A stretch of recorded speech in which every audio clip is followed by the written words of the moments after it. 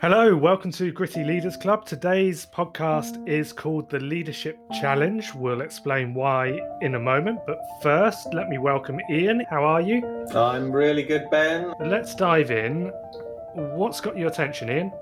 Well, a couple of things. One thing that I've been discussing with a couple of people over the last week, which is, and I suppose the headline is COVID-19 and hybrid working hijacking our discussions over what's the optimal structure in our businesses to support the delivery of our strategy?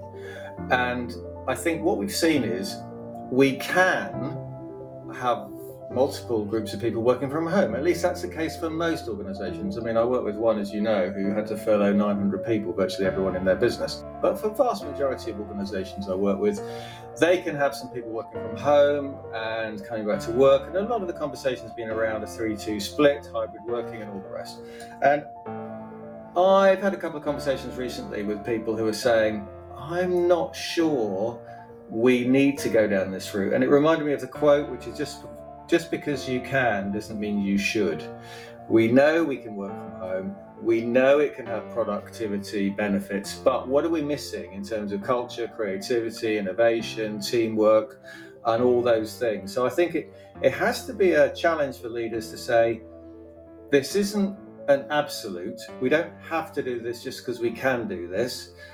And think about what's best for your culture, what's best for the execution of your strategy, and have a proper conversation about structure and potentially hybrid working and 3-2 splits and so on. Ask the right question. The question isn't, are we going to have hybrid working here? The right question is, what's optimal for us? What's the optimal way of working for us doing what we do here? What's optimal? Yeah, absolutely. So, yeah, that's what's caught my attention. And what about you, Ben? Hey, well, what's caught my attention? Do you know what? I'm not telling you. Okay. I'm not telling you because I'm going to use this later on as one of my examples. You're intriguing me now. Which means we'd better get on to topic.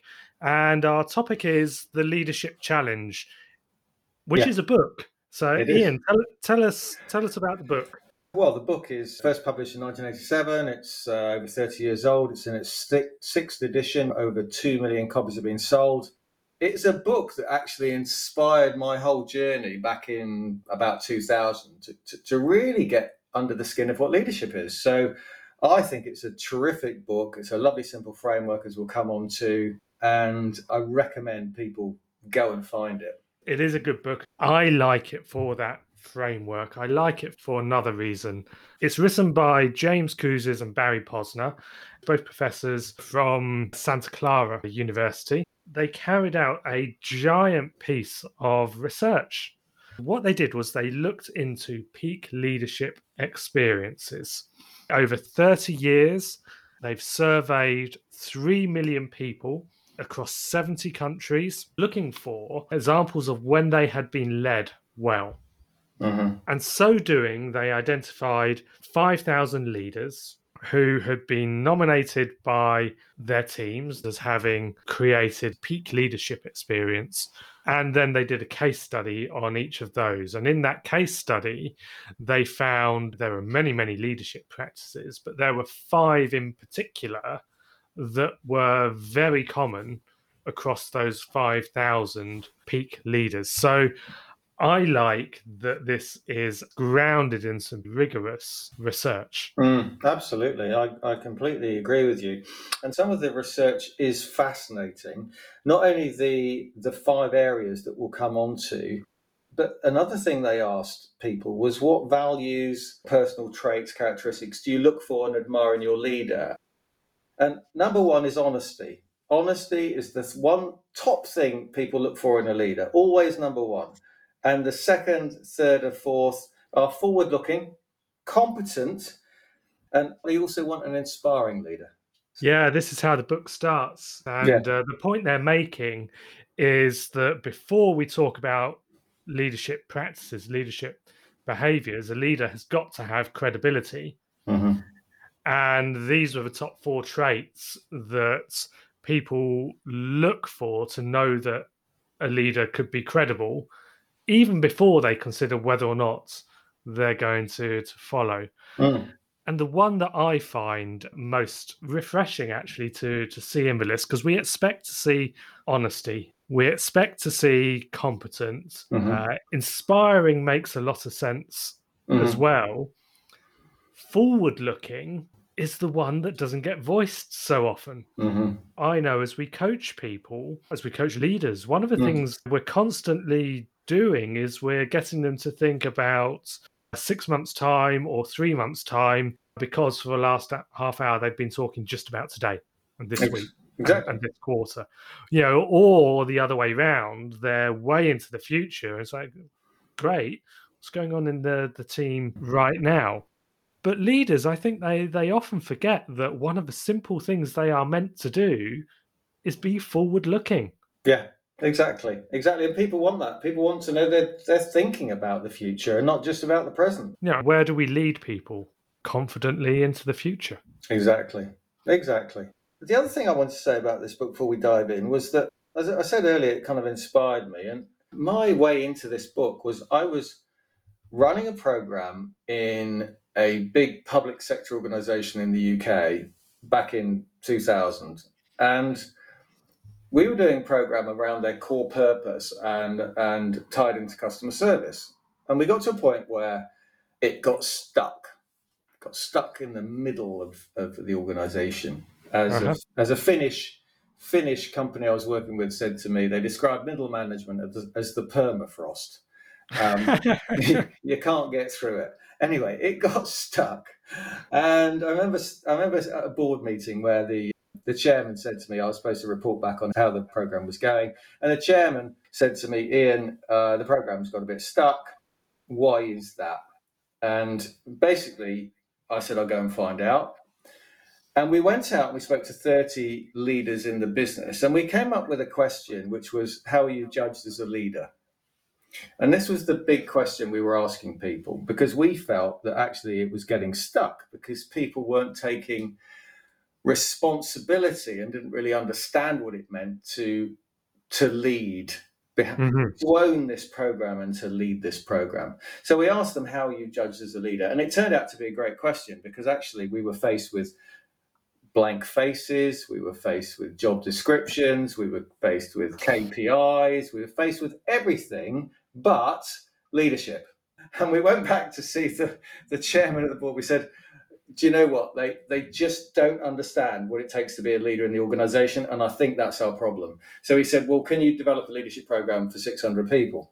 And that's when we went away and found Kouzes and Posner and suddenly thought, this is a great framework. And it is a great framework. And we used it and we created a program around it and we engaged 600 people around it. And suddenly there was a huge aha, big light bulbs went off. We unblocked, we got through the permafrost, and the program was a great success. Both programs were. Great story. It is such a universal framework, isn't it? Any level in the organization, any type of leadership role, we can use the 5 practices, we can relate to them, and it sits nicely with other leadership and management frameworks that were probably more specific that might be in place. So the 5 practices that Kouzes and Posner identified were consistently high-ranking and common amongst the 5,000 leaders they did case studies about are these. Number 1, model the way. Mm-hmm. Number 2, inspire a shared vision. Number 3, challenge the process. 4, enable others to act. And 5, encourage the heart.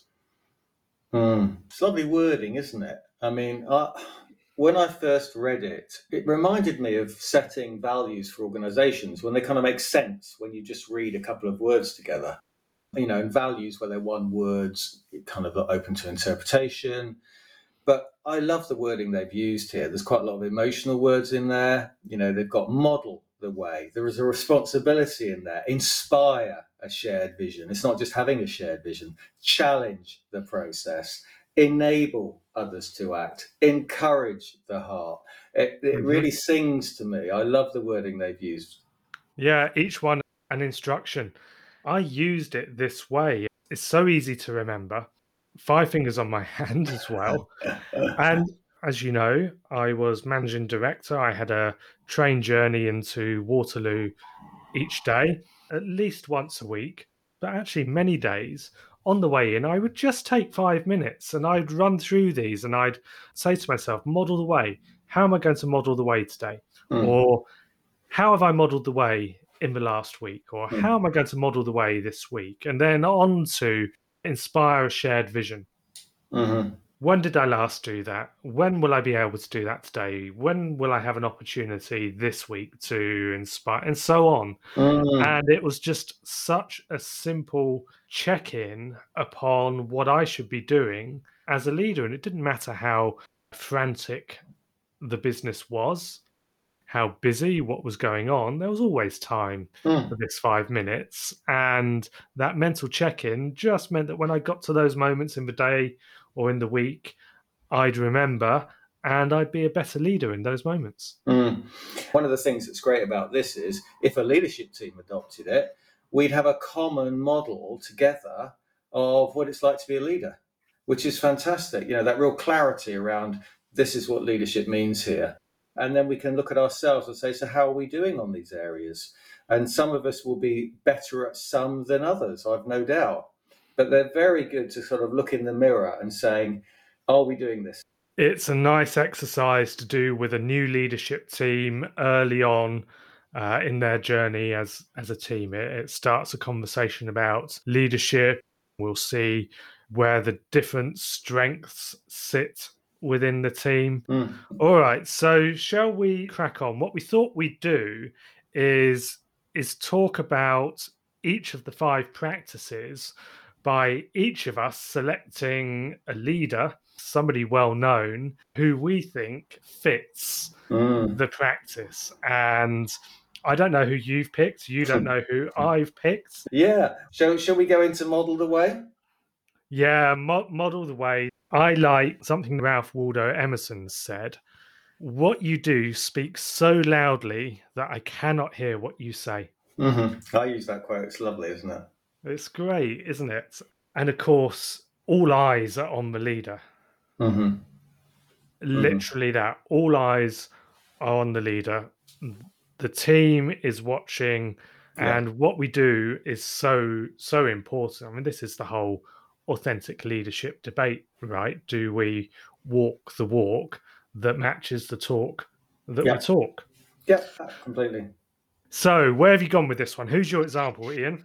Well, you see, it's hard, isn't it? Let's start with that, because I could pick one here, and as you're talking, I'm thinking, okay, I've got the one I've chosen, and I'm thinking, but this chap represents so many of the others as well, which I think we're going to find, aren't we? You know, we're going to find one we could have put into the other categories, but I started with Gareth Southgate, but I'm not going to go there because we've gone there in previous podcasts, and there's too much sport around at the moment. So do you know what? He's not made it onto my list. He was on one of my long lists, right? But I've scratched him. You scratched him. Well, I've scratched him. He's out of the squad. Yeah, I've scratched him too. And who's going to open the scoring for me? It's Mahatma Gandhi. Did we say current leaders? No.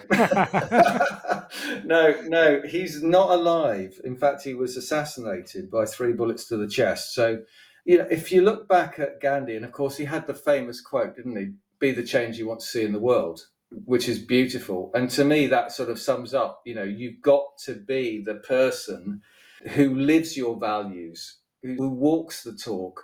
People will take no notice of what you say as a leader. They will look at what you actually do as a leader, and they will follow that.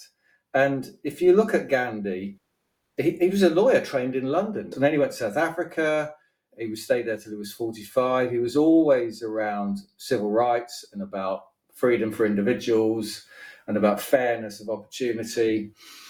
He went to India at the age of 45 and became very famous about India's independence from Britain's rule. He was a big instigator in that and civil rights and freedom across the world. So a huge character, a huge personality, very modest in his latter years, would wear a sort of a loincloth and dress like a poor person to try and empathize with what he was trying to help the world understand. An amazing guy who's changed history. He's a great example of modeling the way. Yeah, nice. You're digging deep, Ian. Yeah, well, they're not all as deep as that, I can assure you. Well, for this one, for modeling the way, I've picked Jacinda Ardern. Oh, nice. And for me, she literally models the way. I'm not sure that even today I've caught an interview with her on the news or anything. So it's quite possible that I've not actually heard her speaking. Mm-hmm. And my awareness of her is completely different. It's the actions she's taken. And the first that I noticed was, I think there was a gunman, a massacre in Christchurch, I think it was. Mm-hmm. She was quickly on the ground at the scene. And then a few days later, she had announced and was taking through Parliament changes in New Zealand's laws to outlaw guns and announcing the amnesty. Mm-hmm. So she took action. Mm. That's the headline I saw. Jacinda announces an amnesty, outlaws guns. And then there's many things similar that she's done. Yeah, I think she's terrific. Great role model. She seems to be a person of the people.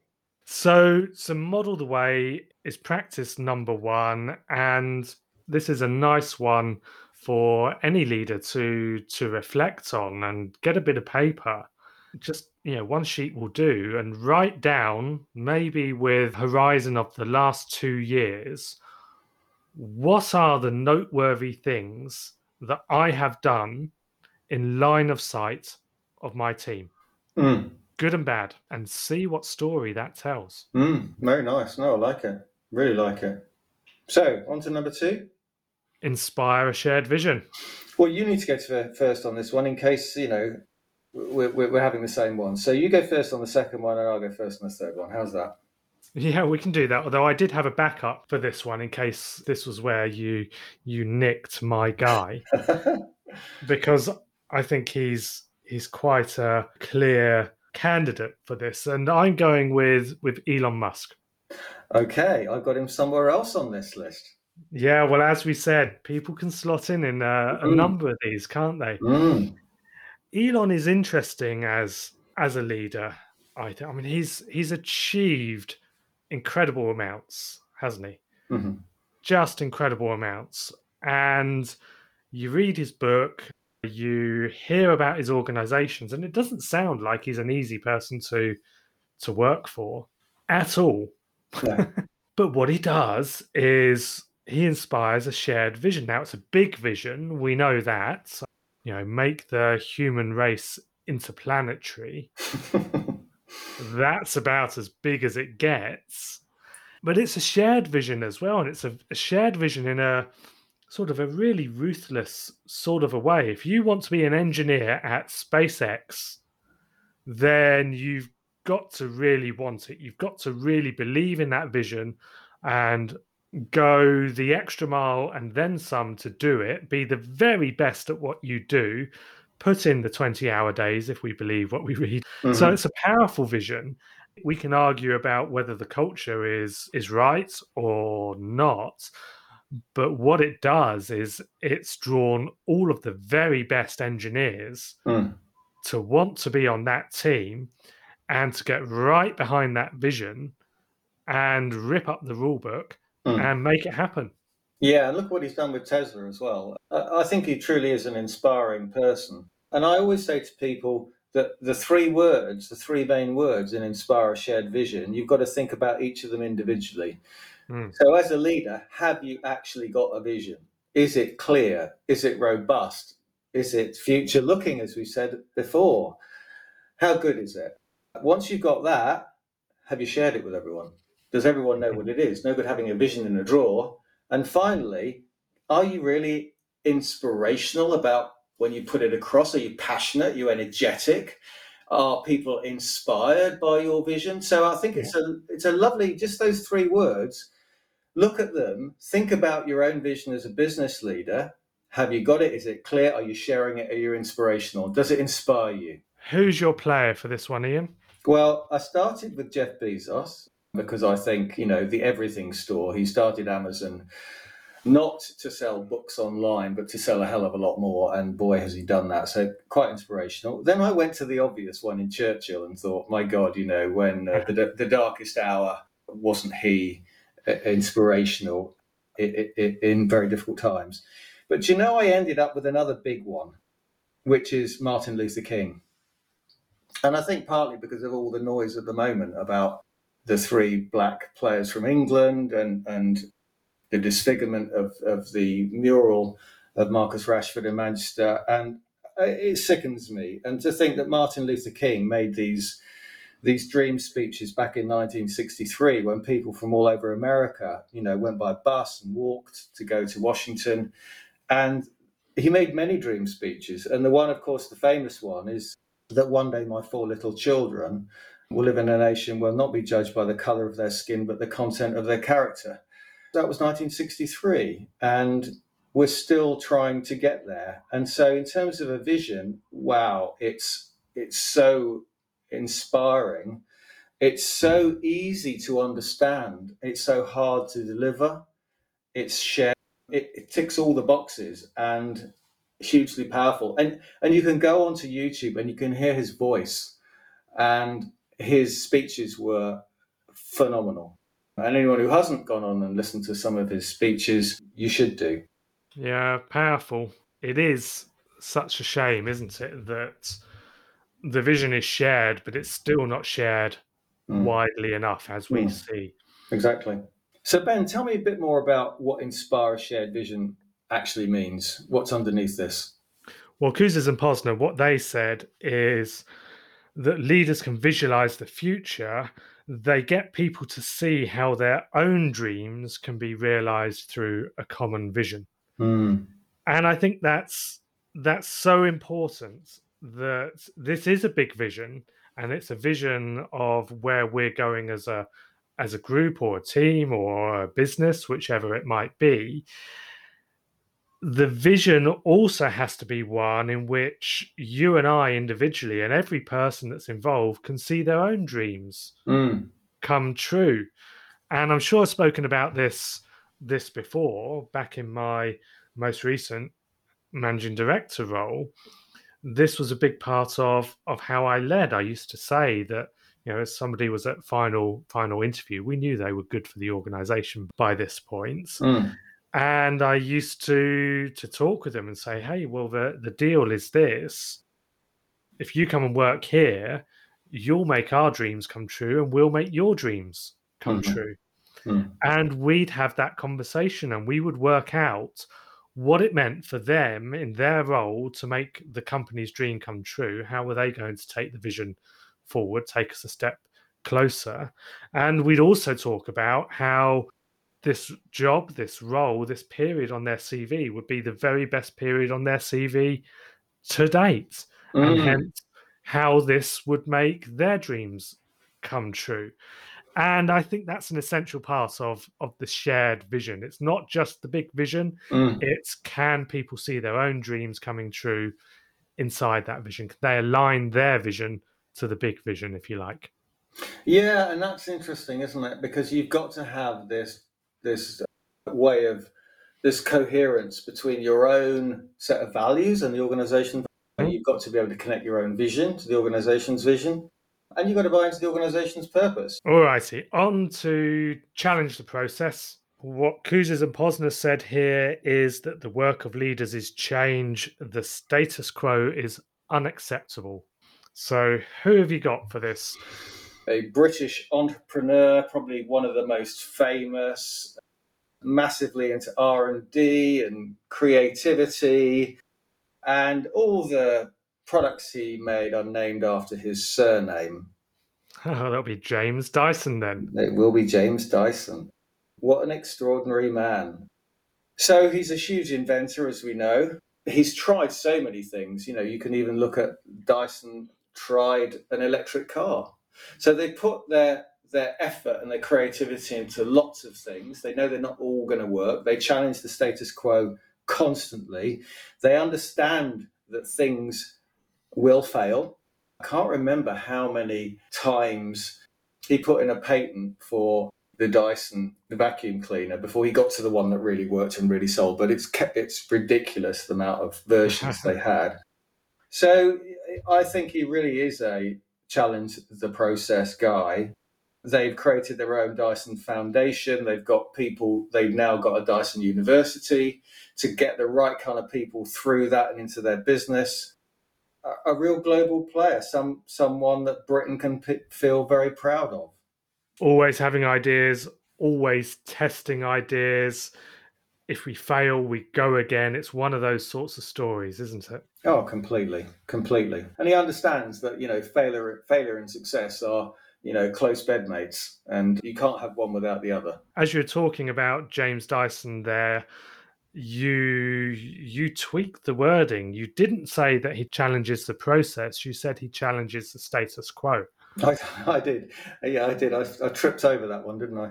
Well, I think it's a nice stumble, because challenge the status quo, for me, it works better. And we were saying last podcast that the world today is far less static than it used to be, far less static than when this research was done. And organizations, yes, they're full of processes, but they're not rigid anymore. They don't have fixed structures anymore. They're a lot more fluid, and there's plenty going on that isn't a process. So I like challenge the status quo.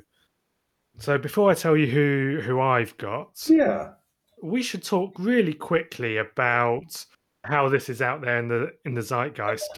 We can talk about Dave Brailsford and marginal gains and the British cycling squad. Mm-hmm. We can talk about the GB men's 8, the rowing team winning at Eton Dorney in the Olympics, when the Olympics were here, and their perpetual question, will it make the boat go faster? Yeah. Both teams had a philosophy of constantly challenging their process, challenging their status quo, and finding the 0.5%, the 0.25%, the 0.1% improvement, and building it in, and by doing that, constantly becoming stronger and becoming world class. That's part of this as well. So I went for a great, very well-known British entrepreneur as well. Okay. Richard Branson. Richard Branson, newly into space. Yeah. Two days ago, as we stand here recording this, 3 or 4 weeks ago, by the time our listeners are listening to this. Yeah, and it's a good example. Richard's businesses are all about, and his brand is all about, being an upstart and entering into an established industry, established market, and doing it differently, doing it in a way that champions the customer, being modern, being innovative, being inventive, charismatic about how they do stuff. And it's not always worked. In fact, it's probably failed at least as many times as it's succeeded, if we look at all the businesses Richard has started. However, he's for me one of the ultimate challengers.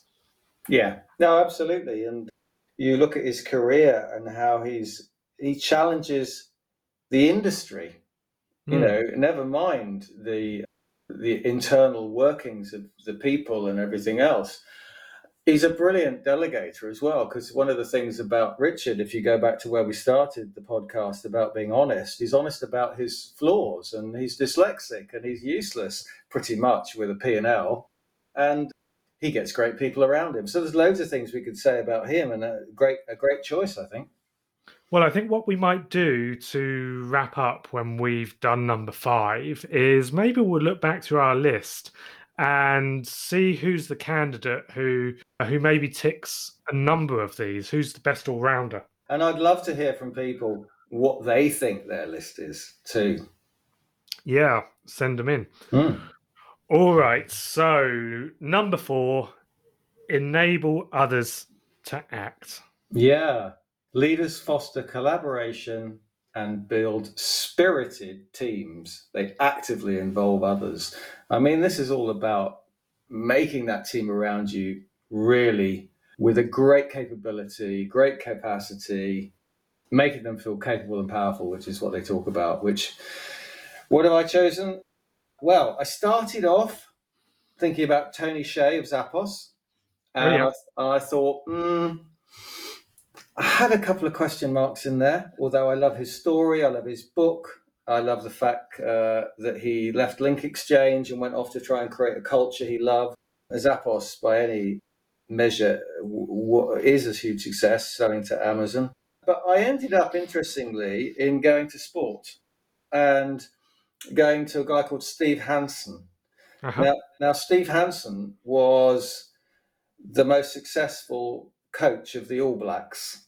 Unbelievably, he had an 87% success rate so almost 9 out of 10 matches they won when he was in charge.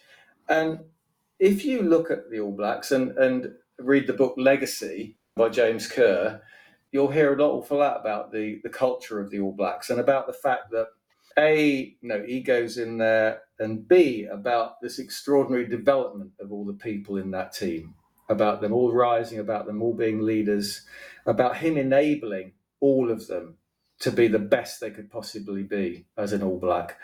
For me, he wins my vote. Okay, Steve Hansen. And when I think about this, the first thing that pops into my mind isn't a person, it's a business. I think of 3M, the Minnesota Mineral and Mining Company. And the reason I think of 3M is that 3M has been a great customer of mine. And one of the things I used to do from time to time was read the annual reports, keep myself tuned in, know what they were saying about themselves. And in the annual report, there was a headline that kind of stopped me in my tracks. And what it said was that in 3M, a third of their revenue would be generated by innovations that they had created during the most recent 5 years. I think it was that. It might have been a half in 3 years, I think it was a third in 5 years. And I thought, wow, that's incredible. I mean, their revenues are huge. They're going to renew a third of those revenues, like literally create from scratch a third of that colossal revenue stream every 5 years. And boy, if they're going to do that, they must really have a culture of innovation and enabling people to act on those innovations and explore them and make them happen. So I think of 3M, but they don't quite qualify for what we're doing here. So I need to pick someone else. And actually, this is somebody who I've become aware of relatively recently. So I've just started reading about him. The reason I know about him is I was talking about Kouzes and Posner with a leadership team, and they mentioned this person. So Megan, this is your nomination, so thank you. The person is Simon Rogerson. And you may not know Simon Rogerson, but you do know his business, because his business is Octopus. And Octopus is a group that includes Octopus Energy and many others. Wow. He's a fairly young guy. He's about the same age as me, fairly young. The reason I've picked Simon for enabling others to act is in Octopus, he's created a real culture of innovation. One of the ways he's done that, which really jumps out, is a program called Springboard. What Springboard is, if you or I are working at Octopus and we have an idea, a good business idea, then Octopus will release us from our job. They will give us training and support and funding to go and create that business and try it out and make it happen. Wow. And if it works, off we go. This is how Octopus Energy was started, I believe. If it works, off we go, and there's a lovely new business. And if it doesn't work, if it fails, we can have our old job back. That's amazing. I love it. Inspiring. So Simon Rogerson, he gets my votes. Brilliant. So we're on to the last one. Yeah, bring us home. Well, encourage the heart. Do you know, it's my favourite one. You're going first on this, by the way, so I'll just introduce it. It's my favourite one because I think it covers so much: happiness, motivation, engagement, praise, all the things that positive psychology that's been talked about for a long time that's coming through. Kuzen Poza talks about it. Great leaders who do this well make people feel like heroes. It's such an important one. And when I was looking at the book the other day, and like you, I began with page 35 and all of the 20 traits that people look for to know that a leader is credible, and the top 4 that we spoke about: to be honest, forward-looking, competent, and inspiring. And caring should be on that list, shouldn't it? It should be in the top 4, the top 5. Maybe it's the top 5 now. But today, I mean, their research is 30 years old. At the time of the book, organizations were much more structured. They were much more command and control. We weren't that far beyond World War II. It was a different environment. Dial forward to now, and particularly the younger generations, I think they expect this of leaders. They expect leaders to care. And so for that reason, I think encourage the heart is probably the most current of the 5 practices. So who did you have? Well, this is what's caught my attention this week, actually. Here we go. Good. And I'm pretty sure that I've not picked the same person as you. I think this is maybe an unusual choice. I've chosen Rishi Sunak. Oh, well done. Nice. And the reason I've chosen Rishi is that I was listening to a podcast. I was listening to the 20-minute VC, Harry Stebbings' podcast. Good podcast, well worth listening to. Harry interviews venture capitalists and finds out about how they select their investments and all of these sorts of questions. So it's really interesting. Each one is 20 minutes, so it's quite quick fire, and an incredibly successful podcast. And so I was listening. Harry had Rishi Sunak on the podcast, and now Rishi's not a venture capitalist. He's a politician, and it's a break from the norm for the podcast. But a really interesting conversation. And Harry had got Rishi talking about what it takes to be a leader in politics, like internally. How does he lead? How does he lead his organization? It's such a different context to leading in a business. Yeah. And Rishi was talking about this, and he was talking in the context of COVID and how during the pandemic, his department has created an incredible number of policies and rolled out an incredible number of policies very, very quickly. And so guaranteed, some are going to succeed and some are going to fail. Yeah. And then he said, one thing that's really important with him and his team is that each one of them knows if they've been the owner of a policy, responsible for a policy, and the policy has failed or even backfired, they need to know he will be at the table with them, backing them up. And I thought that's such a nice little characterization of encouraging the heart, actually. Yeah, absolutely. No, it's lovely, isn't it? And it's nice to have a politician on there, because I think probably most people wouldn't expect us to have a politician anywhere near that list. But we started with Jacinda Ardern. Well, we did actually, yeah. Perhaps I was just thinking of British politicians, but no. So there's 2 on our list. That's quite something, isn't it? Where did I go? Well, do you know, I found this the hardest one to choose, and I find it, as we said earlier, probably one of the most current ones. Why is it hard to choose? Because I think it's easier to see in the public eye people's vision. people challenging the process or the status quo, people helping others to improve, people modeling the way. I think all of those things are far easier to see, but actually trying to see somebody who encourages the heart, who cares, who looks at happiness and culture in detail. And I know people I work with, but finding somebody in the public eye I found really quite hard. So I ended up looking at people who are very visible. And of course, where did I go? Being a sports nut, I went to 2 sports coaches, either of which could have won the vote for me in this one. And one's Jurgen Klopp of Liverpool and one's Pep Guardiola of Manchester City. Both of them have got this lovely knack of being very good tactically, very smart, very clear on what they want to do, very high standards, but they're the first to give everyone a real cuddle after the game, to compliment their players on what they've just achieved, to bring teams together and create more than the sum of the parts. I think both of them are extraordinary people. And if you look at the people who play for them, they all seem to be really nice people as well. And I think, you could say the same of Southgate again in England, but these 2, I think, for me, either of them would have won the vote on Encourage the Heart.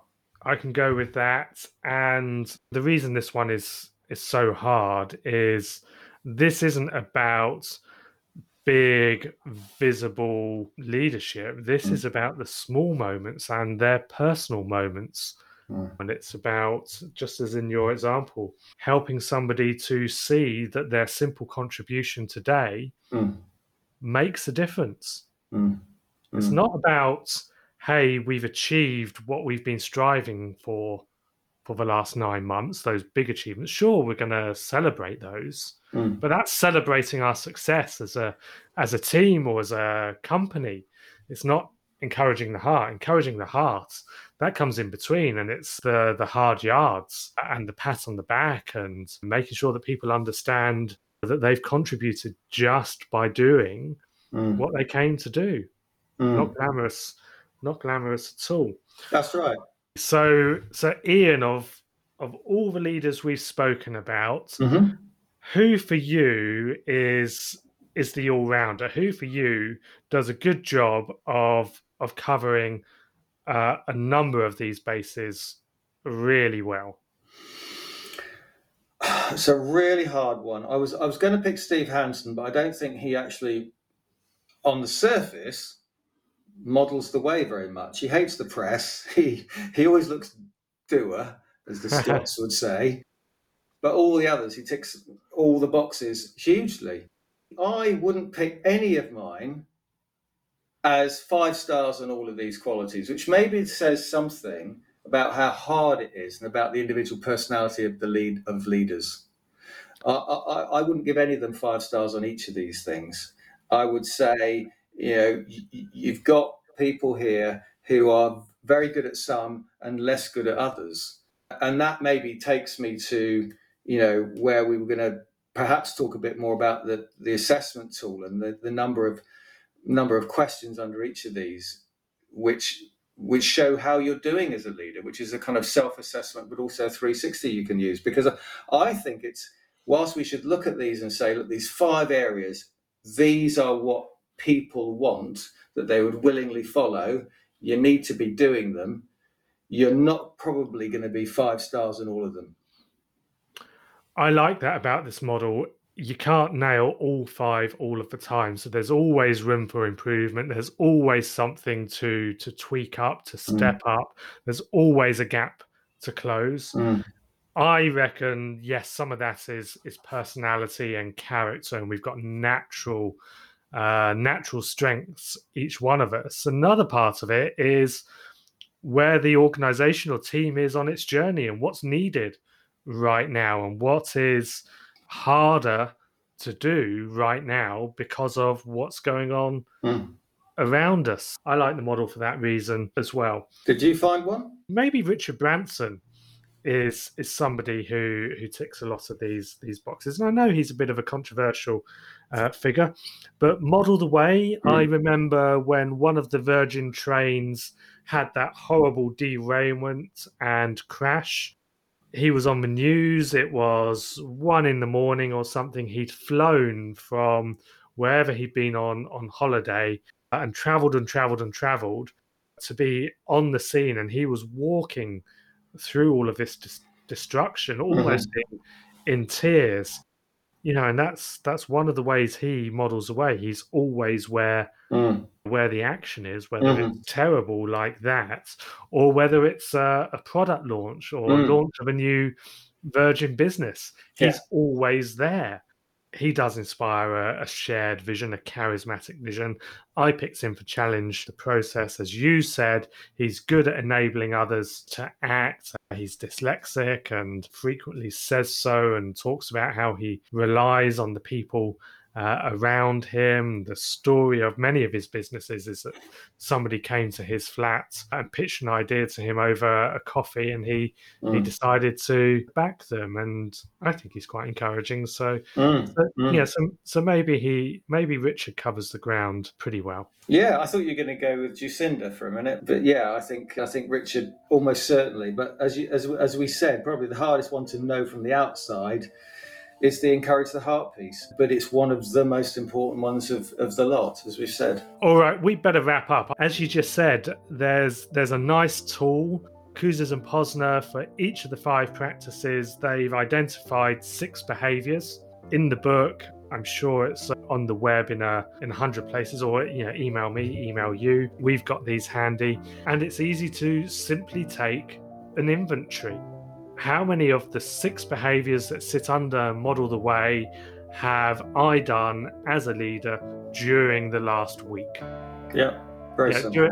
Make that the horizon, the last week, because that's pretty demanding. Do this with your leadership team as well. Do it as a team. Run through how many of these behaviors have we done in the last week, and that will give you a score for each of the 5 practices. It's a nice way to check in. Yeah, it's lovely, isn't it? It's absolutely lovely. We both love it. We both use it. Recommend it highly to everyone else. Nice and simple. And it creates that clarity and alignment amongst your leadership team about what's their role as a leader. If you want to start somewhere, grab this. It's fantastic. Good stuff. Mission accomplished, Ian? Think so. Good. Where are we going next? I think we have an interview, don't we? We have an interview. That's right, Ian. It's Martin Moore, who's written a new book. He's an Aussie. His book is called No Bullshit Leadership. It hits the bookshelves on the 31st of August, which is when our podcast hits the airways. So it's clearly a marriage made in heaven. That's where we're going next. And it fits really nicely with the Gritty Leaders Club, I think. No Bullshit Leadership. Looking forward to it. Cheers, Ben. Bye.